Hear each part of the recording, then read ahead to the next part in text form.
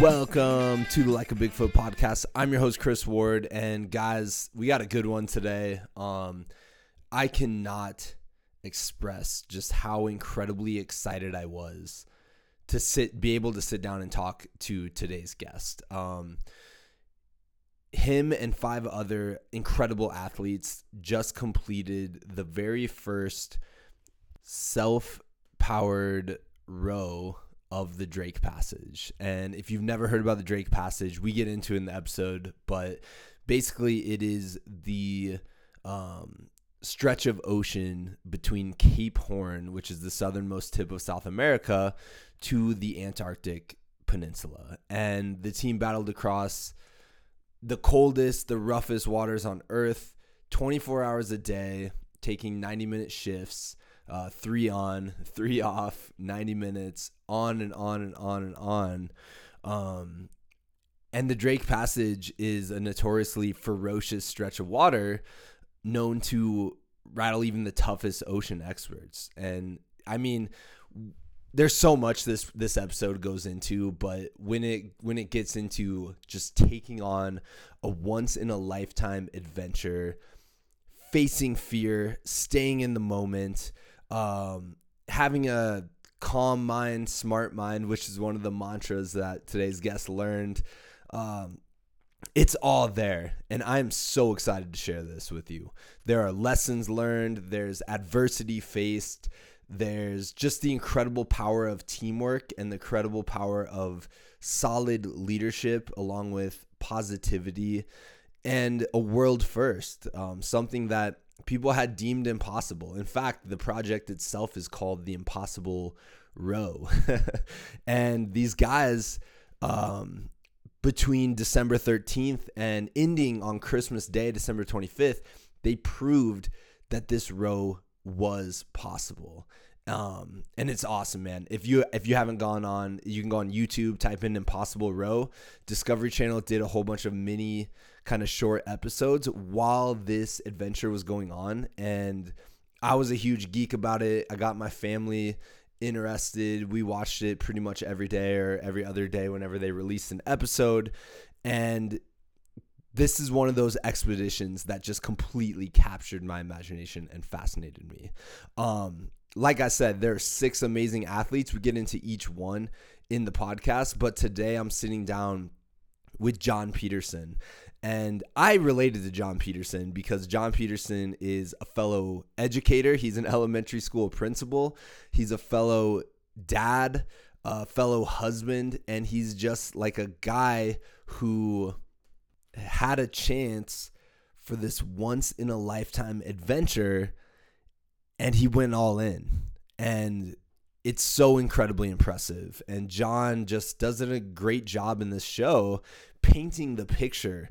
I mean, no one else on earth will ever experience what it's like to row across the Drake Passage and to hear this tale from his perspective, from the perspective of a guy who had never done anything like this. It is so inspiring, and it's something that I really draw a lot of energy from whenever I hear about or get to kind of follow along when people are totally stepping outside their comfort zone and taking on something that is just completely incredible. So without further ado, let's just get right into it. This is the Like a Bigfoot podcast number 181 with the absolutely phenomenal John Peterson of the Impossible Row.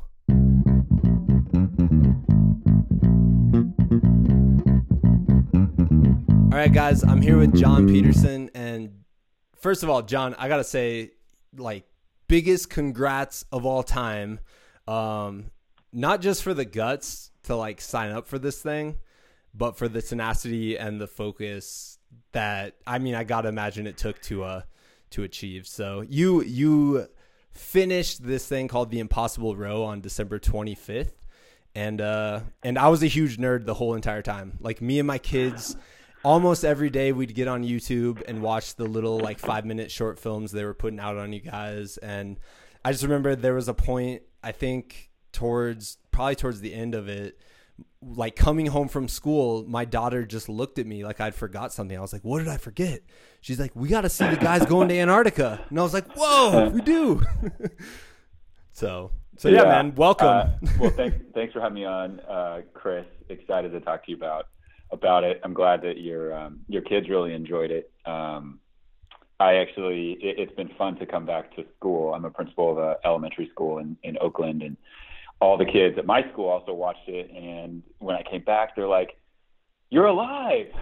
And I was like, "That's a nice thing to say. Thank you. Yes, I am alive, and very happy to be so."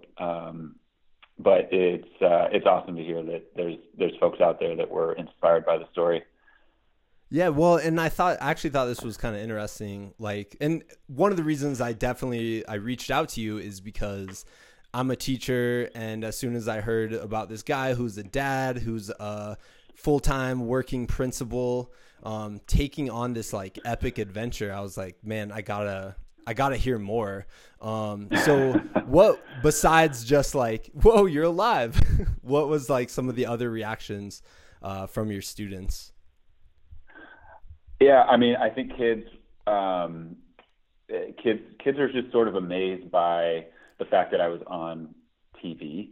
And I think that in and of itself was a kind of a novelty. There literally a lot of kids, I stand at the front door every morning when kids walk into the building, and the best line was definitely like, "Glad you're alive."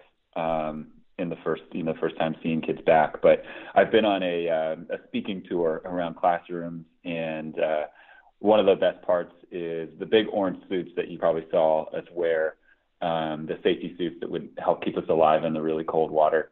I brought those in for the kids to try on, and just watching them struggle to get on that safety suit has been pretty funny. And it also is just a reminder that, we had two 6'3", 200-pound guys in a really tiny cabin struggling to put those on too. And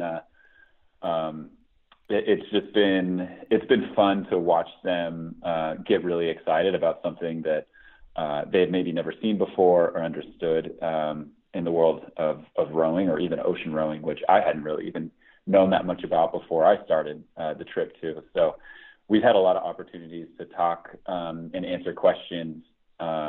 And, I get great questions from second graders. So we are, I'm on I guess what I would call it, the speaking circuit at Bridge. When you're trying to describe like how you put those things on in such a tiny cabin, like, I guess that's probably something a second grader doesn't even think about, where you're like, never mind rowing to Antarctica, but like try to get these clothes on in like the tiniest space. Like, I don't know, is there kind of like little things like that they haven't really thought about, or they haven't, that you try to help them comprehend that like went into this thing? I think, it's putting on the orange suit and then trying to explain the struggle to kids. I think when I'm saying to them, yeah, this is, we'd be sitting in a 40-foot wave and we're trying to put on our orange suits so we could be safe.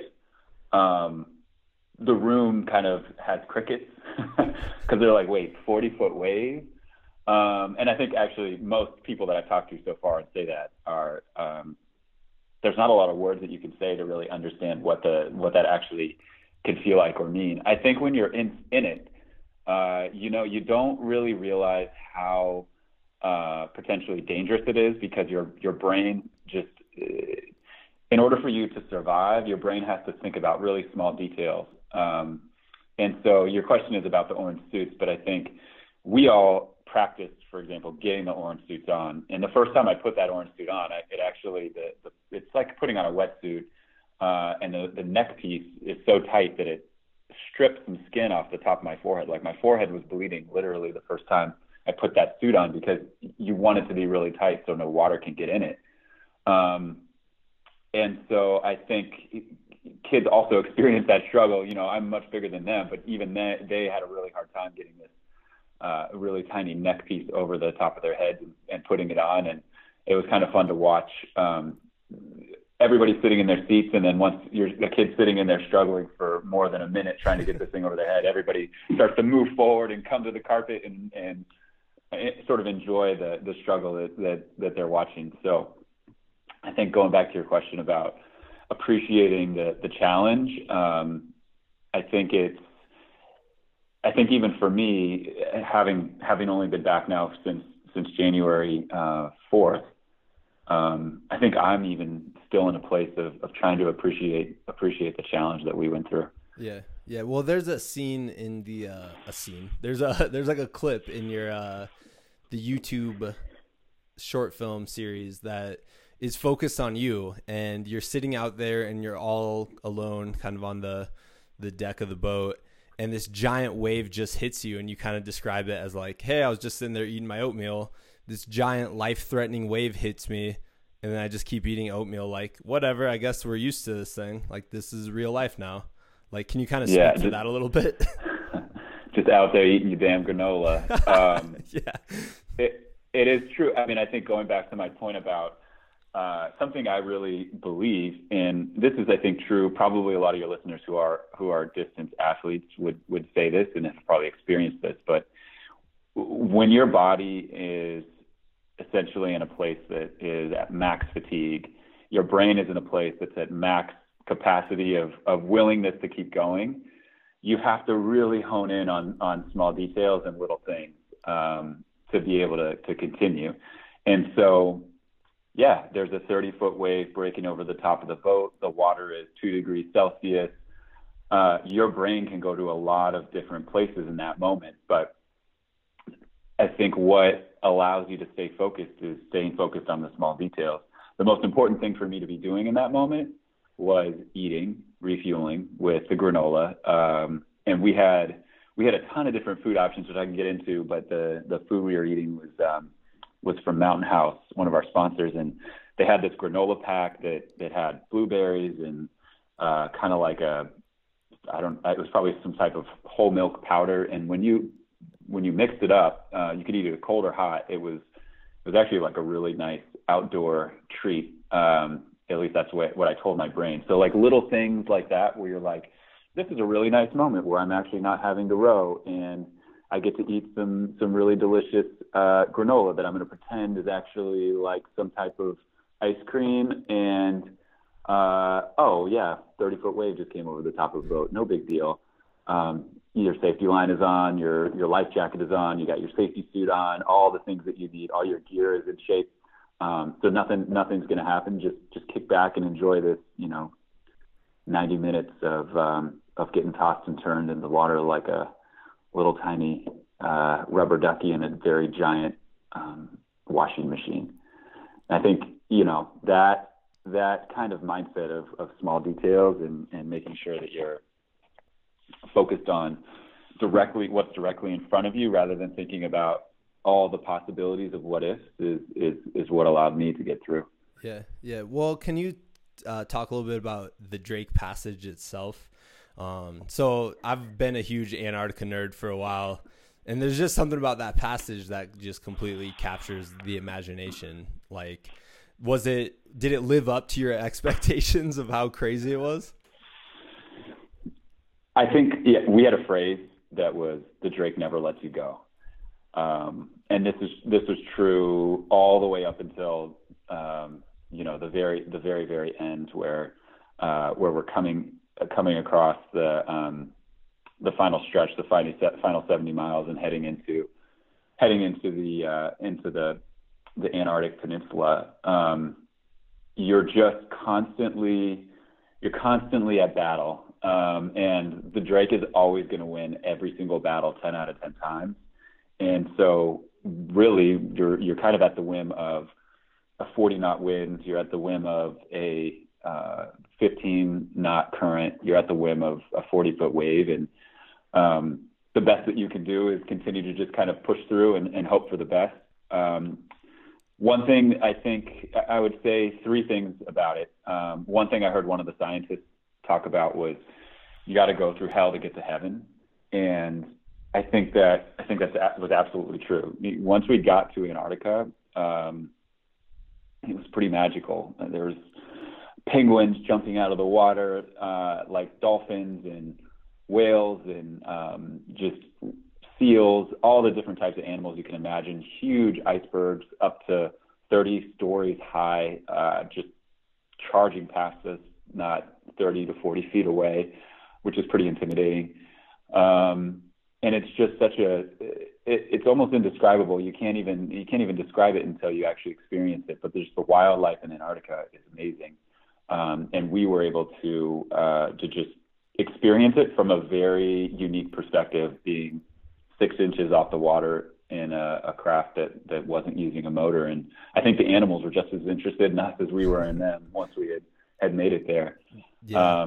There was another moment where we crossed the 60th parallel, and the 60th parallel is, and I didn't learn this until the trip, but sailors call it the Screaming 60s. And the reason for that is, as you cross the 60th parallel, the water temperature drops from 6 degrees Celsius to 2 degrees Celsius, if not freezing. And, at that temperature, essentially your body can last for 2 to 5 minutes. And after 2 to 5 minutes of being in that water, then you can die. And so they call it the Screaming 60s because the weather's super unpredictable. The water is obviously very deadly. And you're on top of this, for us, we were on top of this little tiny boat heading into the most dangerous stretch of the trip. But it also marked for us about the halfway point. And we at that time had been lucky enough to have some really great weather. I would say if I were to look back on the trip, it's probably one of the most memorable parts of the rowing, because my crewmates who were in my shift, Andrew Town, who I rowed with in college and knew in college, and then Fionn Paul, who was the captain of the boat. The three of us were in the same shift, and we were rowing really well. And if for people who are listening who've been rowers or people who have watched rowing before, a big element of it is being in sync and rowing at the same time, getting your oars in the water at the same time, pulling at the same time, finishing at the same time. And that being in sync allows the boat to just move much more smoothly through the water. And we were experiencing just this beautiful sunset. The sun sets forever, by the way, down in the southern hemisphere in the summer. So you're basically chasing the sun the entire day. It doesn't get dark very often or for very long.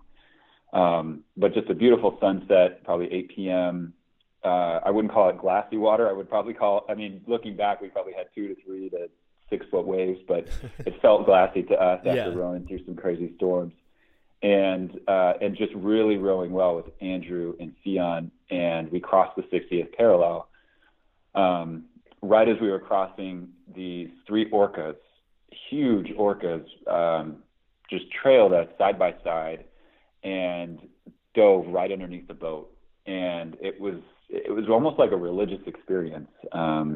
They were like the customs officials for the 60th parallel, just checking us out and making sure that we were okay. We actually were like, do orcas eat people?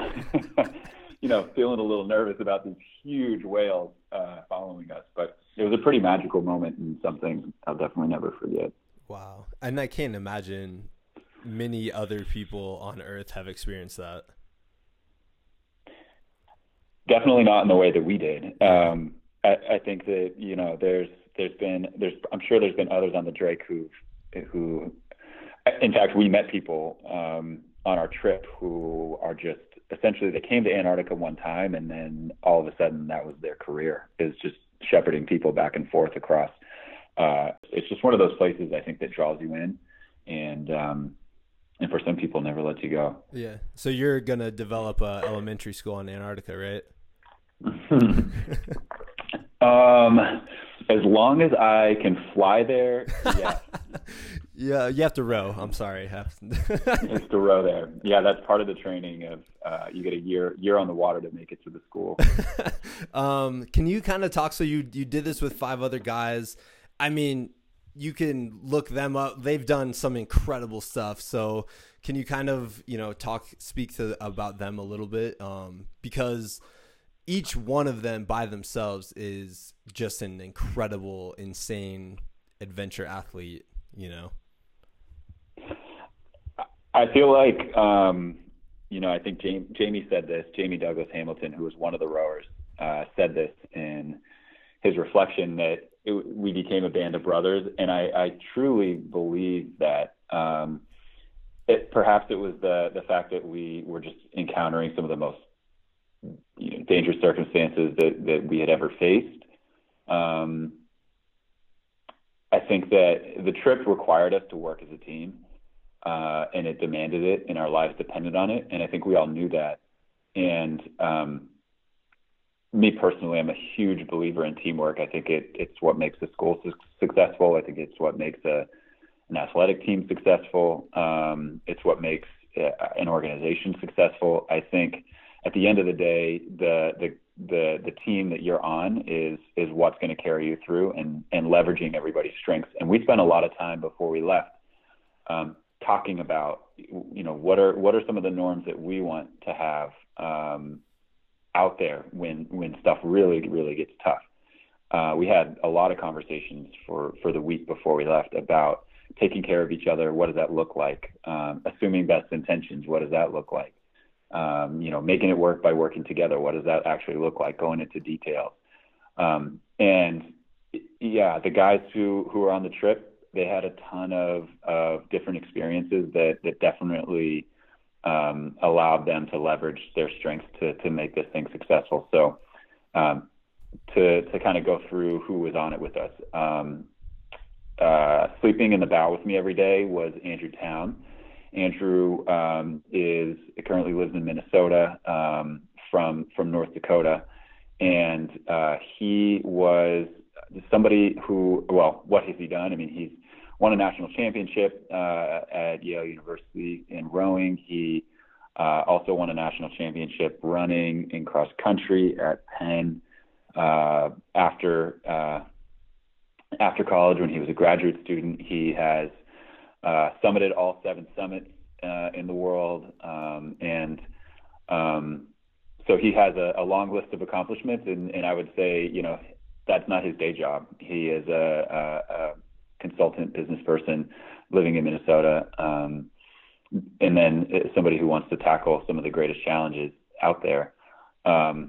I've known Andrew a long time, and Andrew is actually the first person who called me to potentially join this trip. I knew Andrew was a little nuts, so when he called me, I was like, I don't know, Andrew. But after thinking about it a little bit more and realizing that I was equally as nuts, decided that maybe I would join on. Those are the best kind of friends. Yeah, I think we definitely got really close over that time, and close in ways that, physically close. After the first 90 minutes of rowing, we realized that it was just going to be way too cold to each have our own individual sleeping bag, and decided right off the bat that we would just jump into a sleeping bag together, which we did the rest of the trip to stay warm. The other guy in our shift, Fionn Paul, he is from Iceland. He's Icelandic, and he is now the first person to cross every major ocean in the world. So he has a ton of ocean rowing experience. He initially thought about this idea of crossing the passage, and then had brought others into the fold to make it happen. That ultimately, I think, bringing on Colin O'Brady was one of the greatest elements of the entire trip, or the entire expedition, because Colin was just instrumental in making sure that the idea actually became reality. And Colin himself has done just some really amazing things, including probably the one he's most famous for, which is crossing Antarctica on foot, unsupported and by himself. Colin, when we were out there on the water, he's just a really positive guy, and he is somebody who I just appreciated his positivity in the way that he, in the most challenging situations, would be lifting everybody else up. I think it helped us a lot. I know it helped me a lot. There were a couple moments that I can talk about later about some of those moments that he really lifted me up. But Colin's just super positive, and I think that one thing he said oftentimes that I thought was that I actually would use as a mantra sometimes when I felt really afraid was just calm mind, smart mind. And it made a ton of sense, because if your brain was racing, you're thinking about all the potentially bad things that are happening. I would use that phrase, and he said that a lot. And it just made a ton of sense out there on the water. Calm mind, smart mind. So the decisions that you're making were rational and smart. For example, jumping out of the hatch in a 25, 30-foot swell, you want to make sure that the first thing you do is clip your safety line on clip your life jacket safety line onto one of the boat safety lines. Definitely the most dangerous part of exiting or of the whole trip is that moment where you're not attached to anything in rough seas. And that's a moment to say calm mind, smart mind. Take care of that little, not so little in the regards of your life on the line, but take care of this task first so that your body will be safe. Those were moments that Colin certainly helped me. So Colin O'Brady was just such an instrumental part in making sure this trip happened, and I feel lucky to have done it with him and call him a friend. Yeah. Cam. So Cameron Bellamy is from South Africa.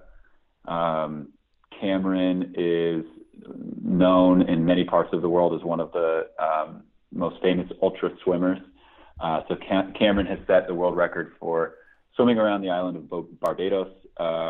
He also recently swam to St. Lucia, which was a 165-kilometer swim. Took him, I think, close to 57 hours to do it. That is mind-blowing.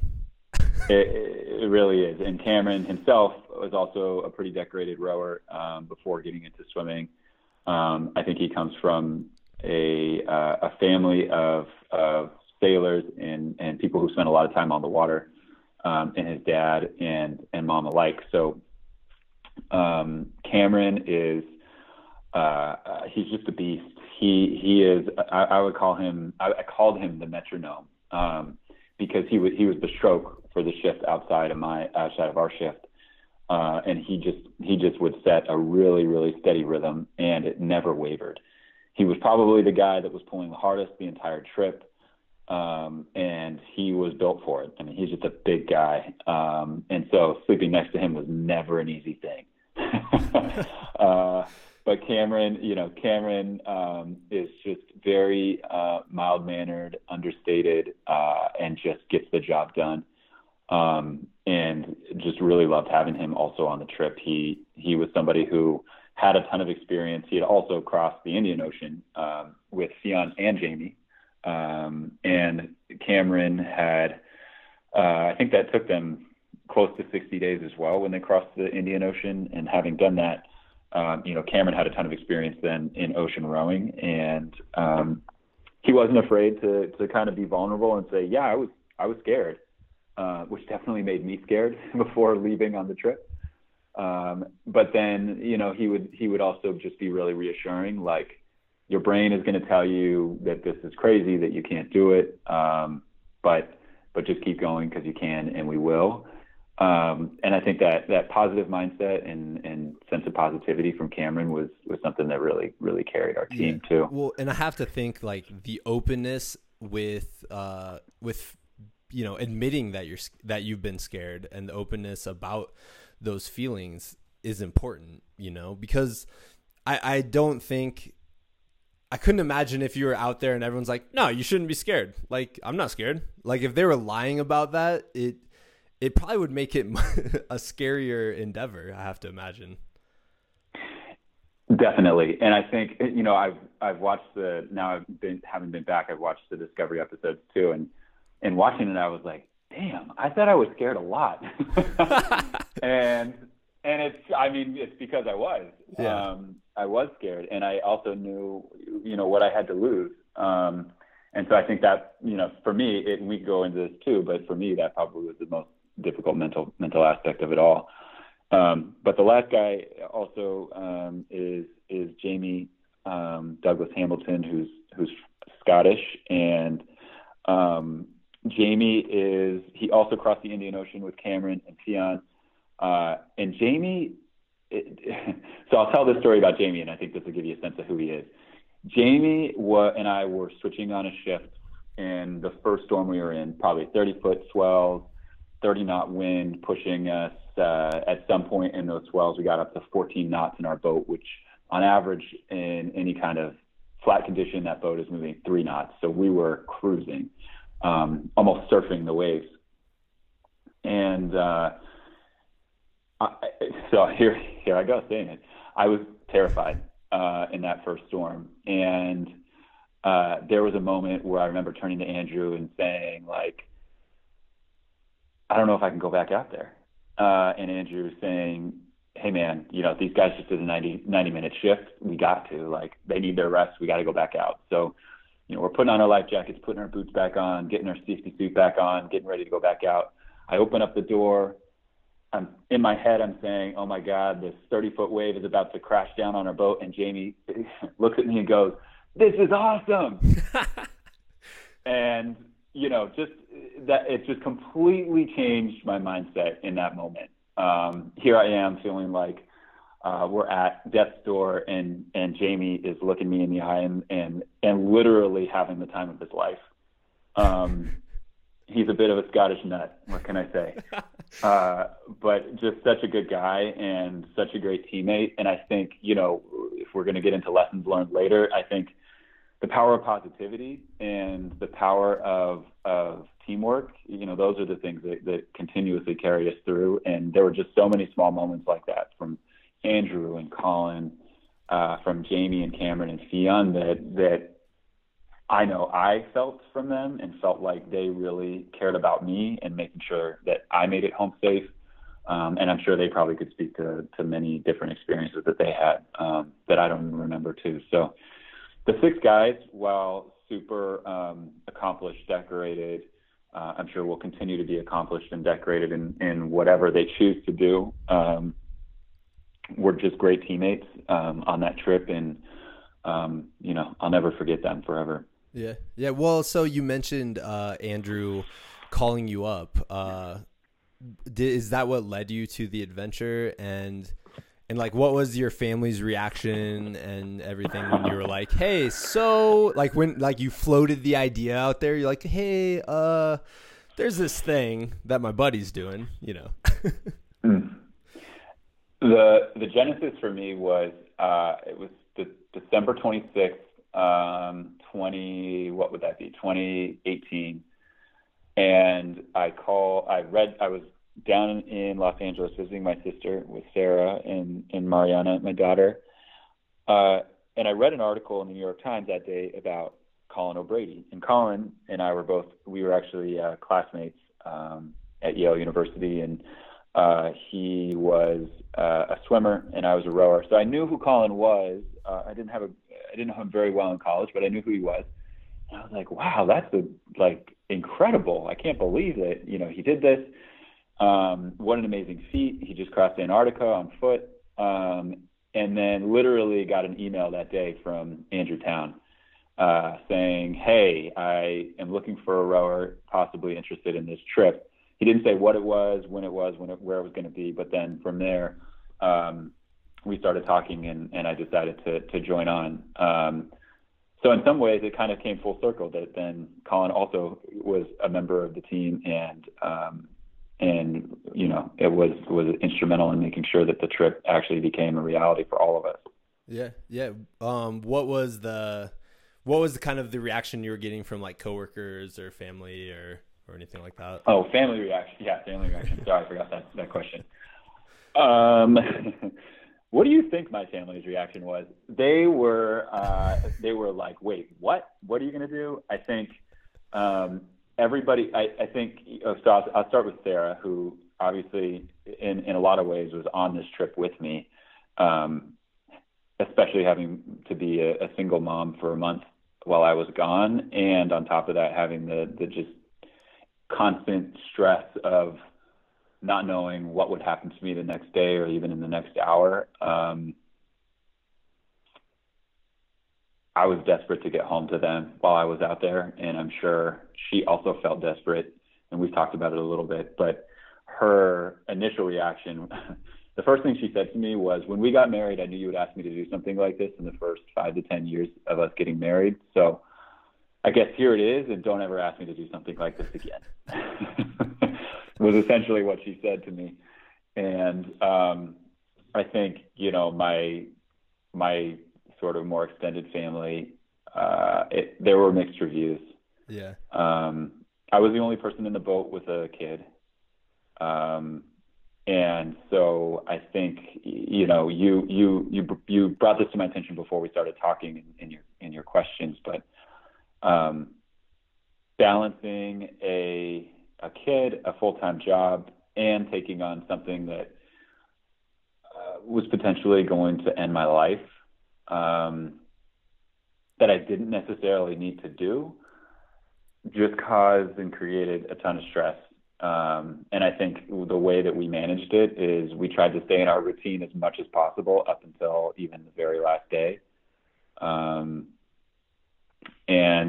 you know, I think my family felt a ton of stress, obviously Sarah and Mari, but then my sister, my parents, everybody who I know very closely and love very dearly and have moved back to the Bay Area to be nearby. I think all of them are rooting me on, but terrified, and probably terrified in the same way that I was. Yeah. The hardest moment for me out on the water, the hardest moments were, we were lucky enough to be sponsored by this company called Iridium, and they have just really awesome satellite phone capabilities. And so essentially we could call to anyone at any time, anywhere, if we wanted to. And there were moments where it wasn't possible, but essentially the entire trip, if we wanted to make a call and needed to make a call, we could. And so I would call Sarah and say, hey, you know, how are you doing? What's going on? And she'd be like, oh, Mari, sorry, I got to put the phone down. Mari's running away in her diaper. Oh, we're about to sit down and eat dinner with my parents. And just taking my brain out of, and on the flip side, I'm sitting, and usually when I called, it was because we were sitting in a big storm, and in my brain, I'm thinking, I'm making this call because this might be the last time I ever talk to you. Wow. That's terrifying. And yeah, and Sarah, you know, I couldn't obviously say that to her because I didn't want to freak her out. Yeah. But in my head, that's what I was thinking. And then also I would be just sort of thrust into the reality of what it was like back at home.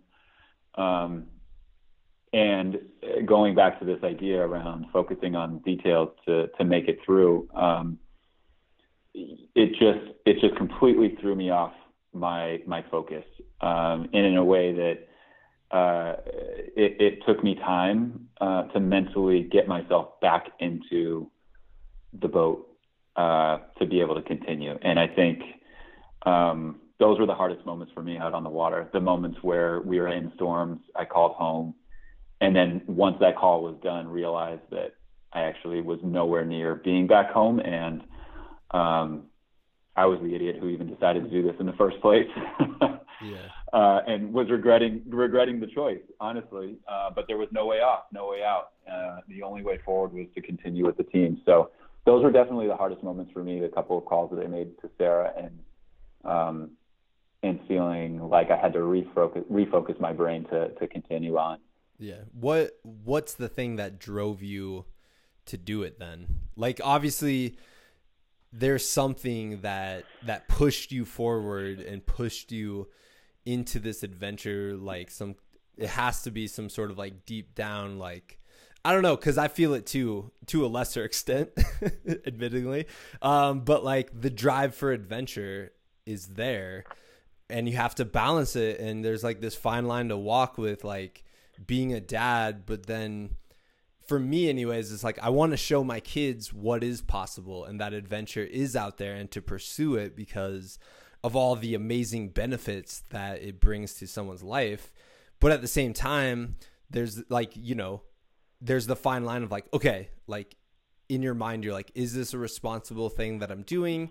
And I know you guys, especially, you had a lot of really like incredible safety things in play, but there is that line still. The line was definitely there. We did have a lot of really great safety measures in place that I can talk about as well. Some of those safety things included, one of the things that was really underestimated, and I'll answer your bigger question too, Chris, about why do this.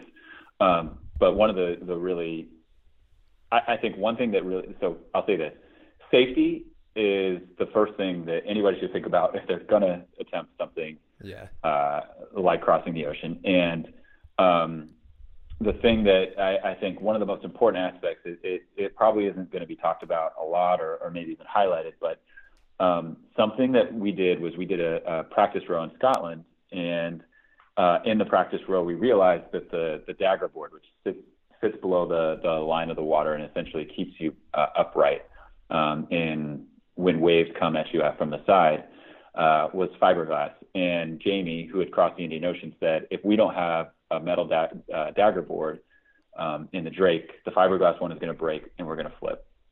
And so Jamie really pushed, and then Colin was amazing and was able to get the boat outfitted with this just heavy duty dagger board, probably 50, 60 pounds to lift up. It was just a really, really heavy piece of metal, and had it installed. And I'm 100% sure that one move of many, many, many moves saved our lives multiple times. Yeah. And we would be sitting in these storms. And when we were in the bow cabin, we're in there trying to sleep, and you would hear as the waves rolled through, the really big waves, the boat would hum, and it would hum because that metal dagger board was essentially vibrating against the side of the boat as the waves were pushing us to capsize.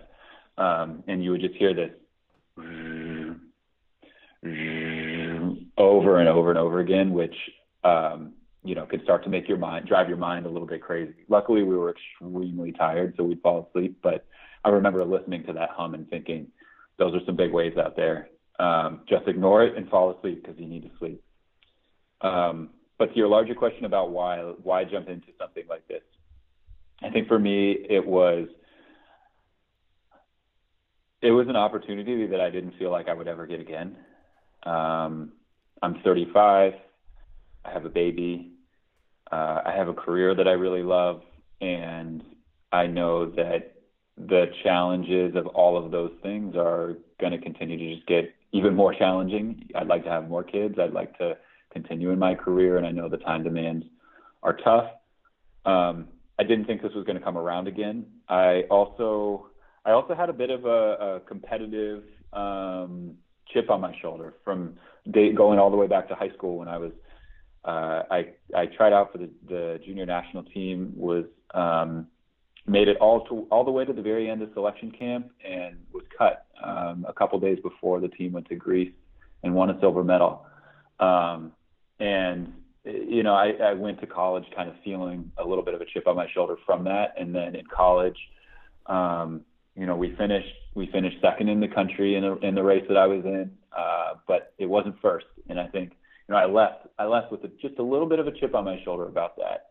And then, after college, I was I was teaching, and I was also attempting to scull out of the Potomac Boathouse. And a scull is a single rower on the Potomac River, and I was attempting to work out with some of the guys there who were also working out to try out for the national team. And I was essentially, I remember I bought a bike from Walmart. That bike would carry me back and forth between my school and the boathouse, which is like a 6-mile bike.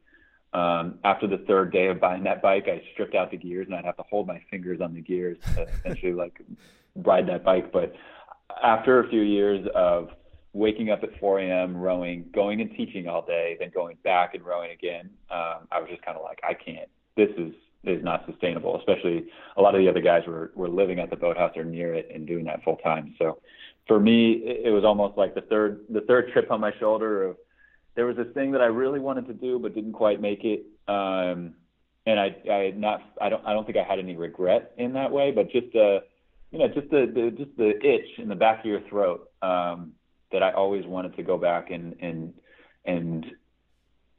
do something else in rowing. And when I was really lucky enough to even be considered for this opportunity, just jumped on it.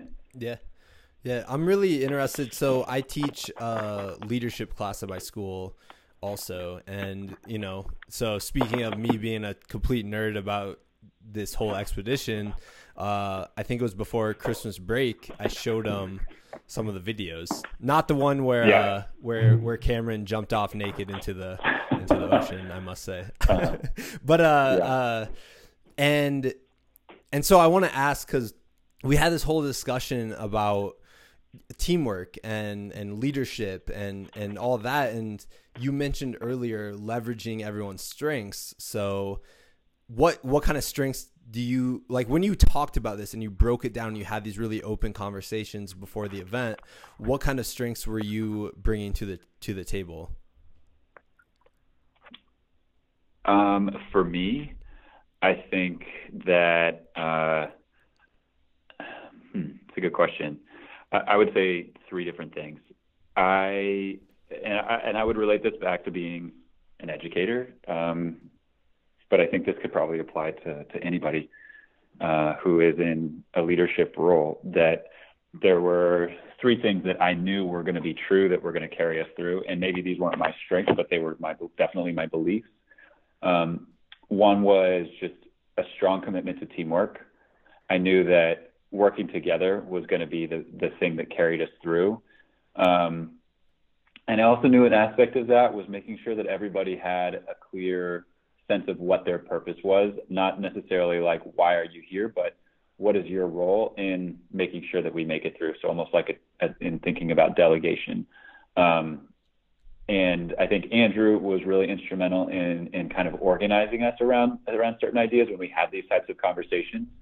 But I think that for me personally, just a deep belief in teamwork and the need to have vulnerable conversations and honest conversations about things that were going to make us successful was really important. I think that also I have an awareness of how my actions impact others. I think that this is true, especially as a school leader.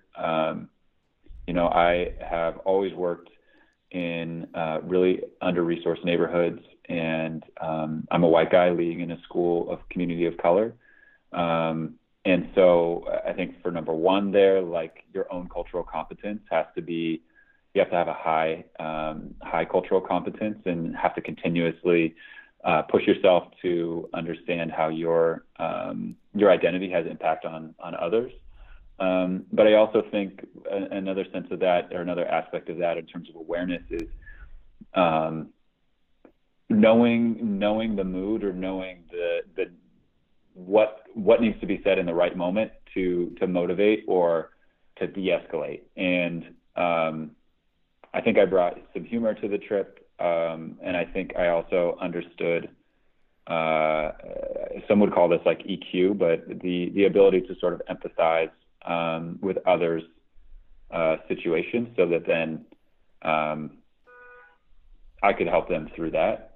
And then I think a last thing is just a really strong attention to detail. I'm actually not a details guy myself. It's not the thing that I lean on, but I do understand the importance of attention to detail, and especially in a situation like this, the importance of details in saving your life. And so for me, the little things, the rituals that you had to have, that you're required to keep rowing each shift, like applying sunscreen every time, making sure you're eating, making sure you're drinking water, making sure that you get the 62 minutes of rest while you're in the bow, making sure your gloves come off, making sure that those gloves are then resting on your chest. while you're sleeping so that they warm up. They may not get dry, but at least they'll be warm. Making sure that you are putting on cream to attend to blisters that could potentially take you out of the 90-minute shift. Those really small details obviously have big impact. If you're not able to row, then the other guys on the team suffer. So I think that those would be my three things that I really believe in and pay attention to. I think a strength of mine is in all of that. I think the through line through all of that is positivity. And I'm an optimistic person. I believe that we can and we will be able to do it if we put our minds together and work hard. And I think that has to be true. That positivity has to be the through line for everything I think that you do in your life. And I really don't know an alternative. Yeah. It makes life way easier. That's what I try to tell people. I'm like, if you're positive, life will be much more enjoyable and much easier, Yeah. I mean, to give a really small example of what that might look like for somebody who's an ultra endurance athlete, somebody who's even a new athlete, or somebody who's new to jumping on the stationary bike in a class, whatever that might be. This minute that I'm in right now might really, really hurt. My legs are burning. I'm sweating. I've never worked this hard before.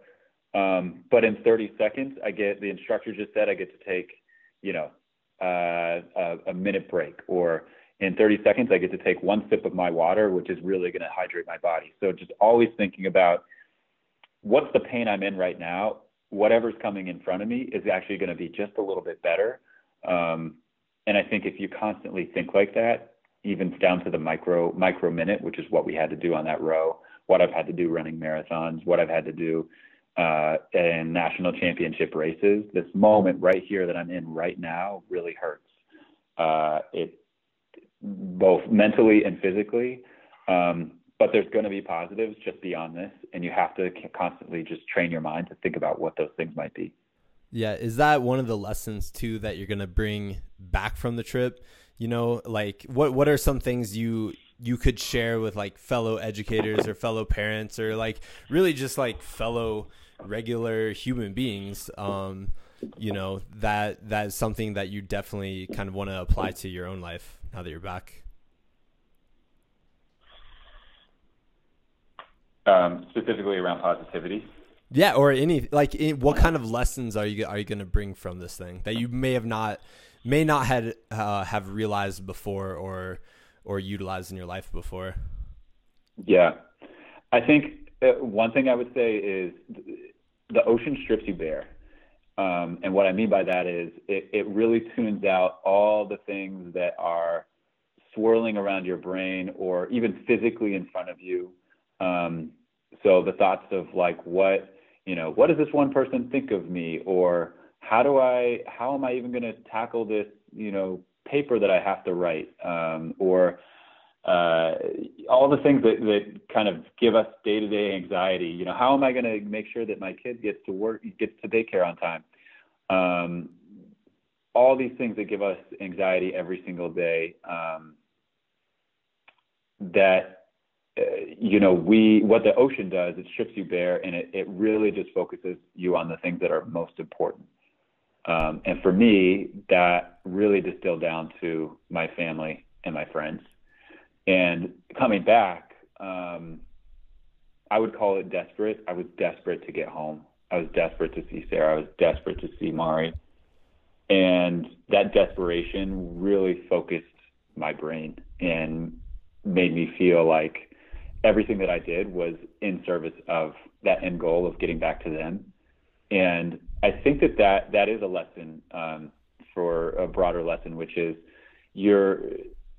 there's a lot of different elements that are, I think, especially for teachers, especially for our kids, so many different inputs that we receive right now. And you really have to be able to prioritize and focus on the thing that's most important.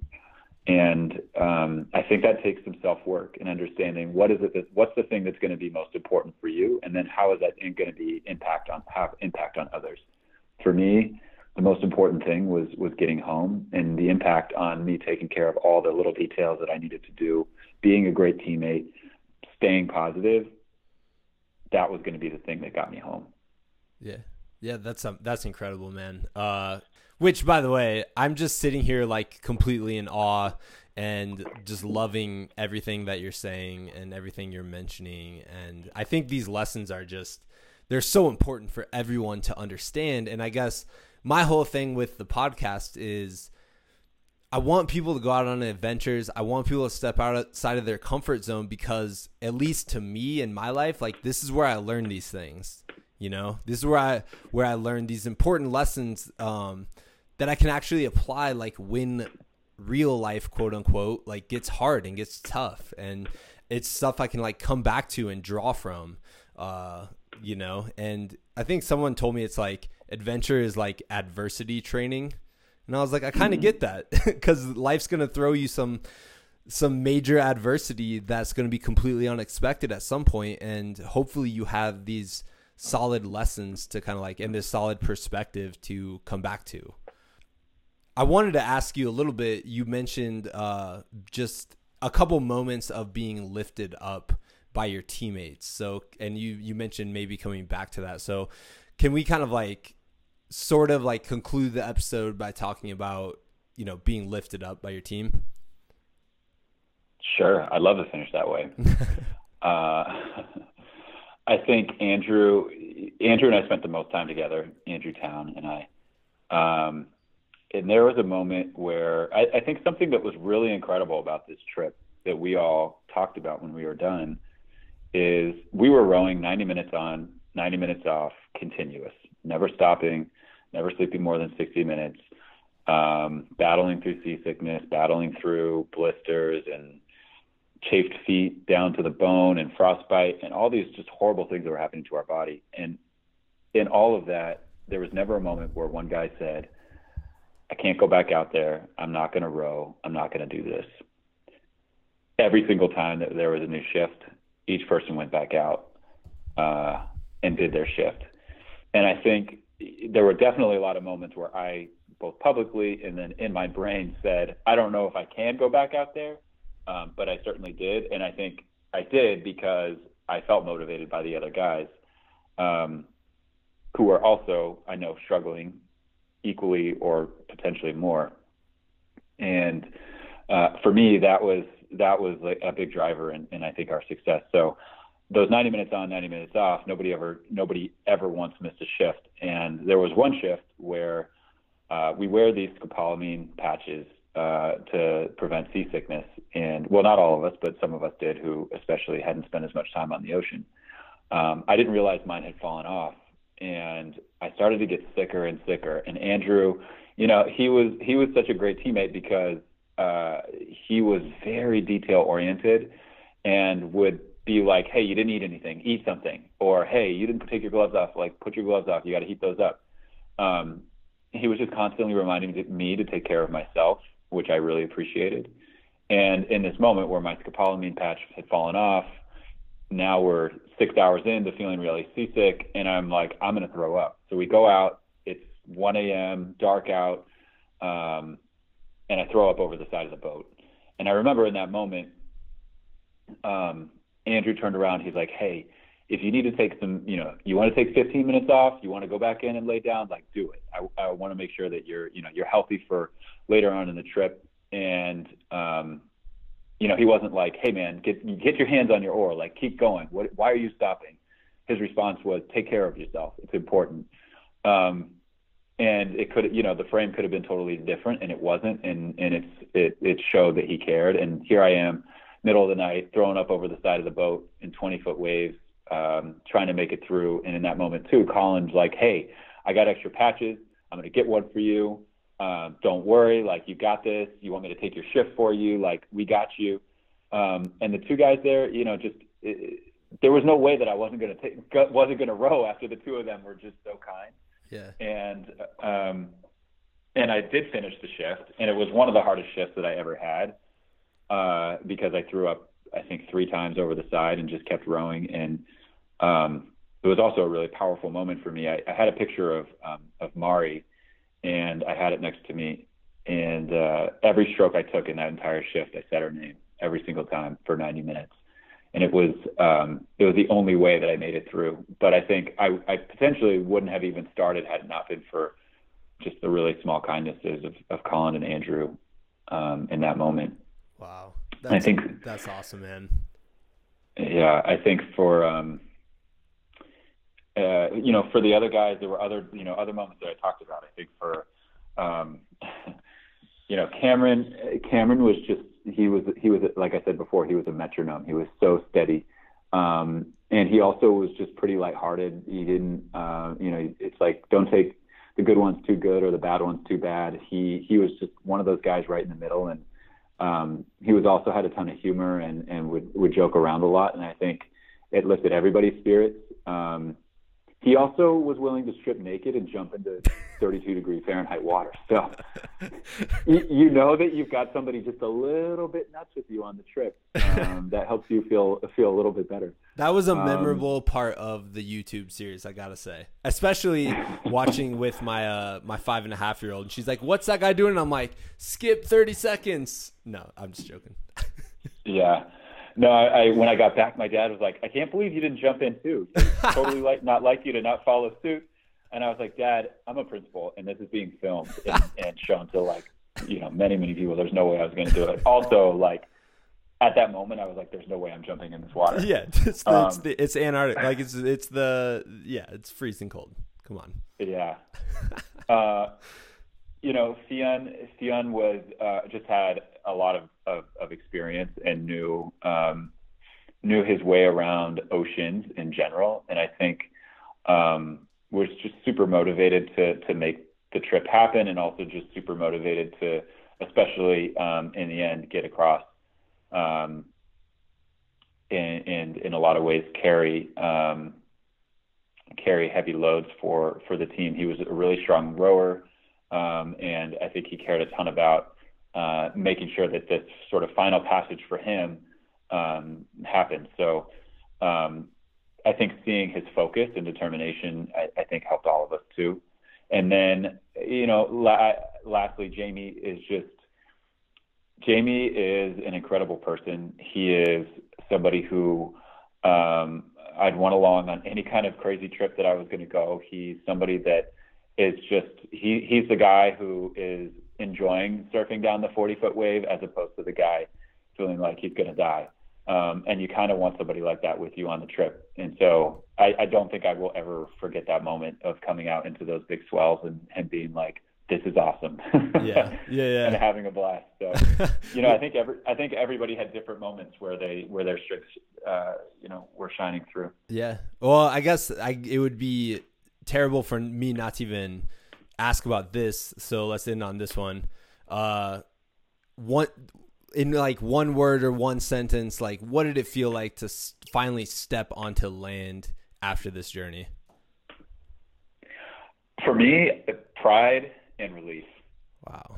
And I think I was just so proud of what we did, and also just incredibly relieved that we made it. And for me, that relief was it was a direct result of feeling like I may not get home to my family. And then I had this moment of we made it. I'm going home. We did this. And to be able to sit, or not really to sit, to stand on Antarctica with those 5 other guys, arm in arm, was one of the most powerful moments of my life. Something I will just take with me forever. And I think knowing that it was so challenging, and knowing it was so difficult, and feeling like I get to go home and see Mari and Sarah, the desperation sort of went away, and it was just I think pure joy.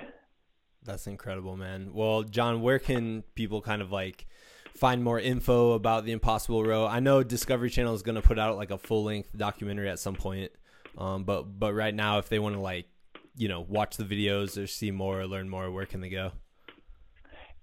Yeah, if people want to see more, they can definitely go to discovery.com and just type in or go to discovery.com/theimpossiblerow. And you can see there's 14 videos currently on there. And there's going to hopefully be a exciting release later on this year as well. So stay tuned for that. So you can always check out Discovery. If you're interested, I'm going to start putting and posting different unique aspects of my view of the trip as well on my Instagram at john.r.peterson, Peterson spelled S-E-N. You can also follow all the other guys on their Instagrams as well. Colin O'Brady has an Instagram at Colin O'Brady, COLINOBRADY, and you can see all of his adventures there too. Awesome. So yeah, check him out. Yeah, I'll make sure to link all this stuff in the show notes too. So if you're listening to it, like, check those out. Check, like, all of these guys are incredible in their own ways. So definitely something to, like, draw, you know, some excellent motivation, inspiration from. Awesome. Yeah. So John, thank you, man. I really appreciate it. This has been one of my favorite episodes of the show. So thank you so much for coming on and sharing all the good times and the fun times as well. Yeah. I appreciate talking to you too, Chris. And thanks for reaching out. I'm glad we talked. Alrighty, ladies and gentlemen, that wraps up the show. Huge thank you to John. Thank you so much, man. Talking to you was one of the coolest experiences I've been able to have through this podcast. And yeah, it's just, what you did was incredible. I can't overstate that. I can't say it enough. The bravery, the courage, and the honesty with yourself. Like, that was the part I actually really, really, really enjoyed. I wrote down a whole bunch of notes while John was talking, and my notes kind of look like the writings of a crazy person, because I just wrote down, like, phrases here or there that he said. But it's just this idea of being honest with yourself and being honest with your team. And as I kind of become more and more ingrained with this whole idea of leadership, that honesty is so important. It's so important in every aspect of everyone's life. And if you are not being honest with other people and you're not being honest with yourself, it's going to be really, really hard to accomplish what you're setting out to accomplish. And the whole idea of what is, like, having the conversation, like, what does taking care of each other look like in this expedition? I think that's something we can all apply. What does it mean to take care of each other? Whether that means in your family, or for me as a teacher in your classroom, or at work, or even, you know, the broader question of, you know, what does it mean to take care of everyone as a society? We need to have these conversations, and that's a lesson that I think, you know, John obviously took away, but I think it's something that can be applicable for everyone, along with a billion other things he said, right? I mean, the whole idea of Colin O'Brady telling him calm mind, smart mind. It's something to keep in. It's something that we should keep in the forefront of our minds, especially when you get fearful, when you get scared, when you get nervous. And if you're listening to the show and you go out on adventures or you go into the wilderness, there are these moments that are intimidating, and being able to stay present and think about the very next thing you need to do in order to get you through whatever the situation is, that is huge, right? If John started thinking about, we're in the middle of the ocean, in the middle of nowhere, on our way to freaking Antarctica, and we're in 40-foot waves, like, that is overwhelming, right? Like, that is completely, like, devastatingly overwhelming. But for him to think, okay, in this moment, I need to rest, I need to eat my damn granola, and I need to just wait it out. Or when my team's out here, I need to think about the next stroke, and the next stroke, and the next stroke. And that's how you get there. That's how you actually accomplish whatever it is you're trying to accomplish. It's in these little moments, these little actions, and they add up over time. And those are the ones that actually matter the most. And it's something I've always thought of, but it's kind of a simple idea, but it's something that is easy to forget. Your little actions or your little inactions in that, in the other way, those are the things that add up. Those are the things that matter the absolute most. And when you look back on an adventure that you've had, whether it's just going out and, maybe going for your first mountain bike ride, or maybe it's rowing a boat to Antarctica with 5 buddies. But when you look back, you think about the accomplishment, you think about the overall thing, right? But that you had to do those little things to get there. And those little things are the moments that stick out and really drive you forward and really prove to you what you are capable of accomplishing if you are just focused on those little things. So, man, like I said, so cool. I loved it so much. Please go, right now. If you haven't already, you should have. I've been posting about it all week. Go to YouTube, look up The Impossible Row.